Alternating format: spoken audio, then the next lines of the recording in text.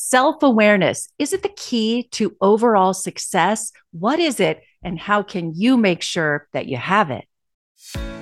I'm Natalie Tisdall, a journalist who decided enough is enough. I left a career that looked glamorous to do what I was scared of doing, going out on my own. I'm a married working mom of 3. On this podcast, we're going to talk about issues that really matter. Why am I not sleeping? What's up with that diet everyone's talking about? Are my kids falling behind? How do I leave that job and start over? Welcome to the Natalie Tisdall Podcast. I'm so glad you're here. Hi, everyone. It's Natalie. How are you? Thank you so much for being here. And if I haven't said it before, I applaud you for taking the 20 minutes to improve yourself by listening to this podcast. It is such an honor to have you tune in and share what you learn with your friends and your family. After reporting on health issues for major TV stations across the U.S. for more than 2 decades, this podcast is the way I hope to continue to bless you and your family with health and wellness topics.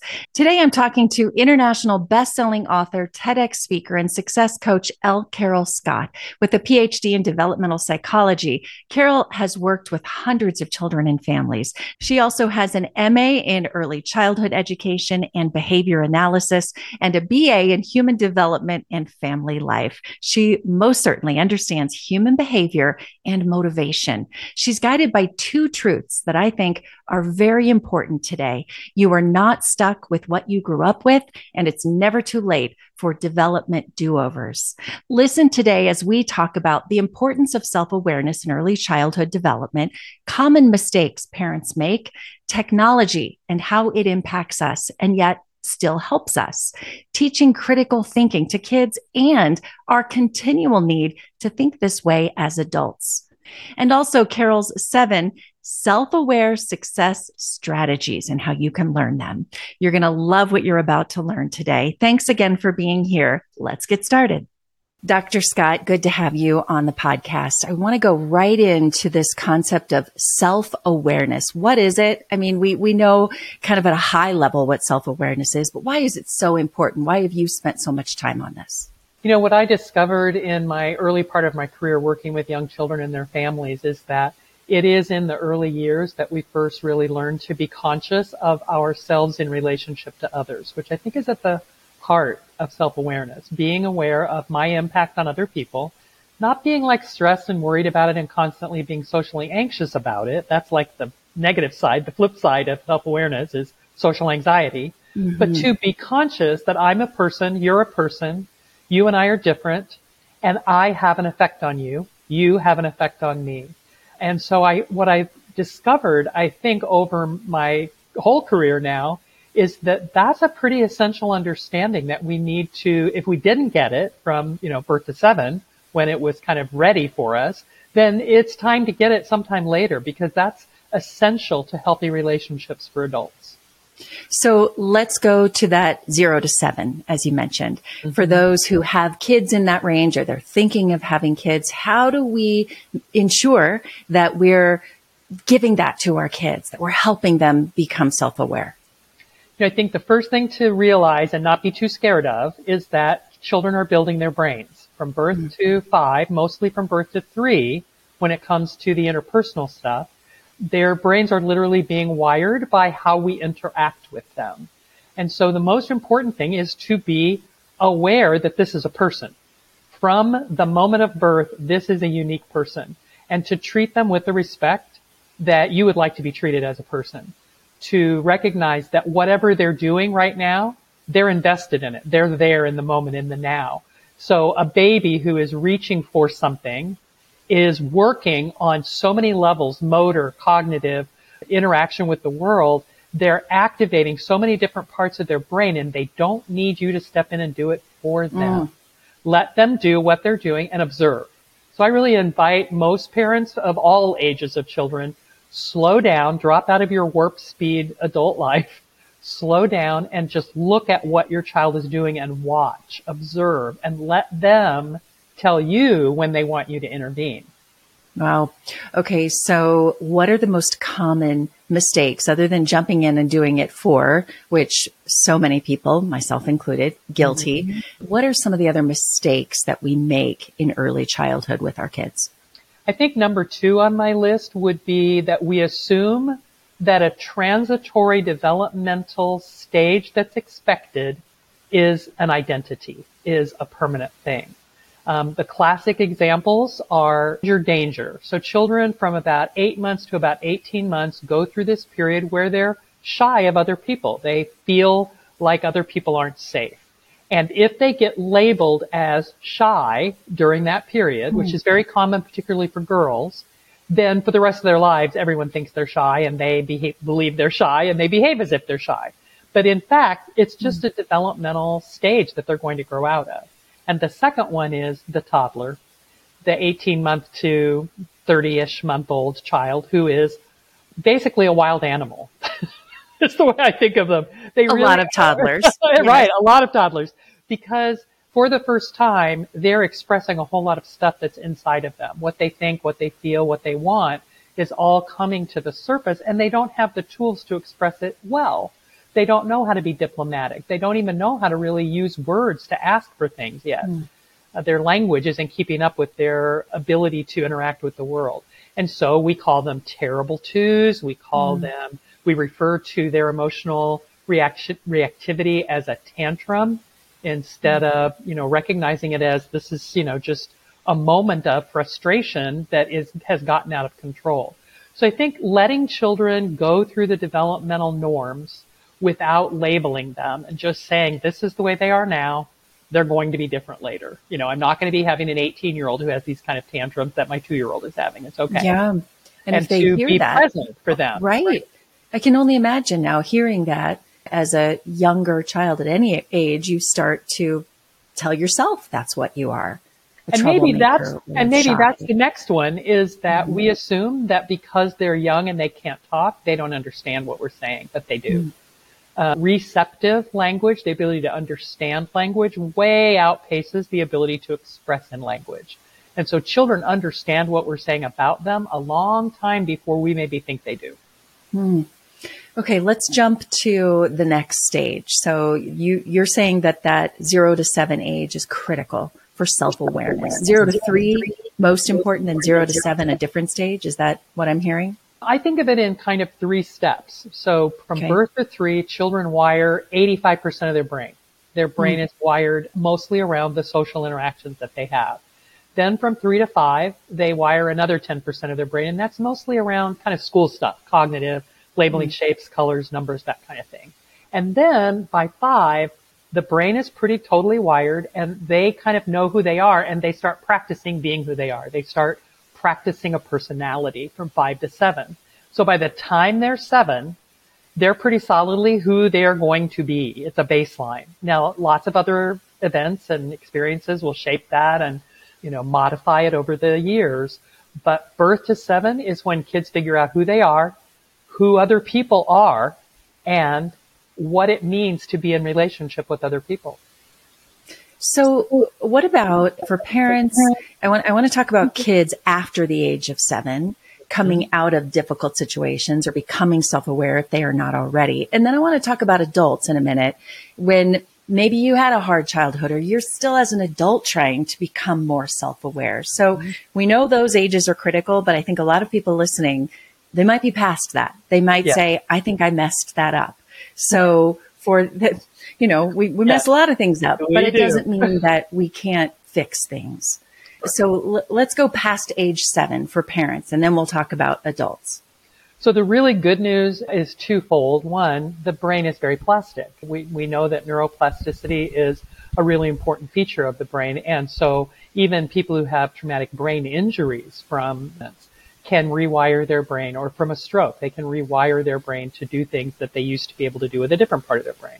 So we're not stuck with what we grew up with from birth to 7. That's one good piece of news. And the other is that you can start at any age. So doing what you could have done if you'd known better from birth to 3, starting that at 8 is not harmful. It's helpful, right? And so what we want to know is that at any point for any of us, recovery from whatever came before is a possibility. And the second really big important part of this is to know that no matter how much bad stuff happens, there is often good stuff that can balance it out. So we don't necessarily have to feel like we completely messed up a child because we weren't supporting the success strategies that they developed from birth to 7, as long as we recognize that, there were other good things happening. You don't have to be perfect 100% of the time. If you're good enough most of the time, it'll be okay. So what are some things we can do for our kids, say our teenagers who might be struggling with friendships and school and self-identity and awareness? Give us some tips and ways we can help strengthen that self-awareness. Great idea. So the self-aware success strategies that I coach people on as adults start with trust and independence. And those are strategies that are the natural strategies of the infant and toddler. And what they're about is, first of all, trust is about getting your needs met, knowing what you need and getting your needs met. And so at any age, you can start helping your teenager, your preteen, identify what is it that you need from other people. And these are social needs. Now, when you're a baby, it's things like feed me, change my diaper, put a blanket on me. But when you're 12, 13, 15, 18, it's more like, I need people to like me for who I am, to accept me for who I am. I need people who listen to me and don't interrupt me, who care about what I'm saying. To be able to start identifying some of those needs that we have, and then recognizing who in our life already does that well, and to maybe stop trying to rely on people to be something they're not. So if we really recognize that, if I recognize at 15 that I really need to have people in my life who like me just the way I am, then maybe it's time for me to stop fitting in with people who don't, right? Because they're not ever going to. And so maybe I need to turn my attention to the people who already like me the way that I am. Hey everyone, it's Natalie. I'm excited to let you know that I'm opening up spaces for collaboration and advertising and sponsorship on this podcast and on my YouTube channel. If you're a brand looking to grow in the wellness, family, or mindfulness spaces, I would love to collaborate with you. You can find a link to get in touch with me in the show notes, and you can always find out more about what I'm up to on natalietisdale.com. The second strategy that I call independence, which goes with that toddler who's a little wild being, that adds what I think, what I feel, and what I want to what I need. So the infant is all about what I need. The toddler is about what I think, feel, and want. And so we also can, with older children, start asking them and helping them to focus in on, what are you thinking right now? What are the thoughts in your head? What are what's going on up there?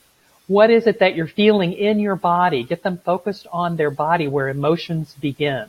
We tend to cognitize, I think is a good word for it, our emotions, and talk about them as if they happen in our brains, but they don't. They start in our bodies. So when you're upset, when you're angry, when you're sad, you first feel the signs of that in your digestive system, in your heart rate, in your respiration, in your suddenly dry mouth or your suddenly wet palms. And so to help kids tune into their bodies with tools like mindfulness, meditation, yoga, stretching, things that drop you out of your brain and into your body, those are all really helpful no matter how old your child is.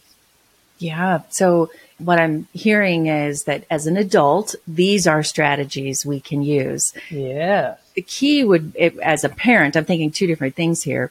I have a 13-year-old. So middle school, you question everything, right? And they question everything. So I'm thinking like with my middle schooler, like using the strategies that you're telling the adults can use, asking those questions and getting them tuned in with their body first so they can start identifying some of these things. Yes. And, sort of the wonderful parallel to know is that the preschool years, 3 to 5, are called the first adolescence. And so really you're doing at 13, 14, 15, another version of 3, 4, and 5, like on steroids, because it's still all about finding out what is it I think, what is it I feel, what is it I want, and experimenting, with everything and feeling pretty fearless about everything. But the things that they can do at 13, 14, and 15 are like a lot more scary than what they can do at 3, 4, and 5, right? So true. Yeah. Yes. But it's interesting because I think we hear self-awareness and we think, who am I? What do I believe in? Like very, very surfacey. But when I hear your statements and when I first read about you, you say self-awareness is the key to success. I mean, that's a very big thing to be successful, all because of self-awareness. Explain that to me a little bit more. And so I think it begins with, how do you define success? So I don't define success as being about job title and salary. I define success as comfort in your life, as feeling connected to other people, as pursuing the dreams that you have. So let me introduce you to the third success strategy of the 3-year-old, which I call faith. Faith in the ability to do whatever you dream. Big dreams, imagining all the things. I can grow up to be a unicorn when I'm 3, right? So believing in yourself and believing in your abilities to achieve all the things that you can see for yourself. Well, that's going to be important to your success. And so if you know how you interact with other people, you know what you need from them, you know what you think, what you feel, and what you want in any given moment, and you believe in yourself, that's kind of the heart of success for me right there. And so it's really all about knowing, what is it that I want from life and finding ways to do that. I'm often reminded when I talk about this of one of my advisors when I was in graduate school. She had 6 children, and they were all wildly different from each other. And she had a daughter who was a server in a restaurant, a daughter who was a psychologist, did therapy, and she had a son who was a busker. He juggled on street corners for a living. She was equally proud of their success because they all were doing exactly what they wanted to do. And I think that's the key, is if we think that the only success there is making good grades and growing up to have a, 6-figure income with a big job title, then a lot of the things that children are interested in are going to be seen by them as unattractive rather than as success. Yeah. Or someone else's success. Yeah. I made my parents happy, or someone else happy, versus really feeling proud and happy for yourself. Well, that goes back to what I said. These are individual, unique beings. We have to see them for who they are. They're here for a reason. That's my spiritual perspective. Every child born is here for a reason and to fulfill an important role.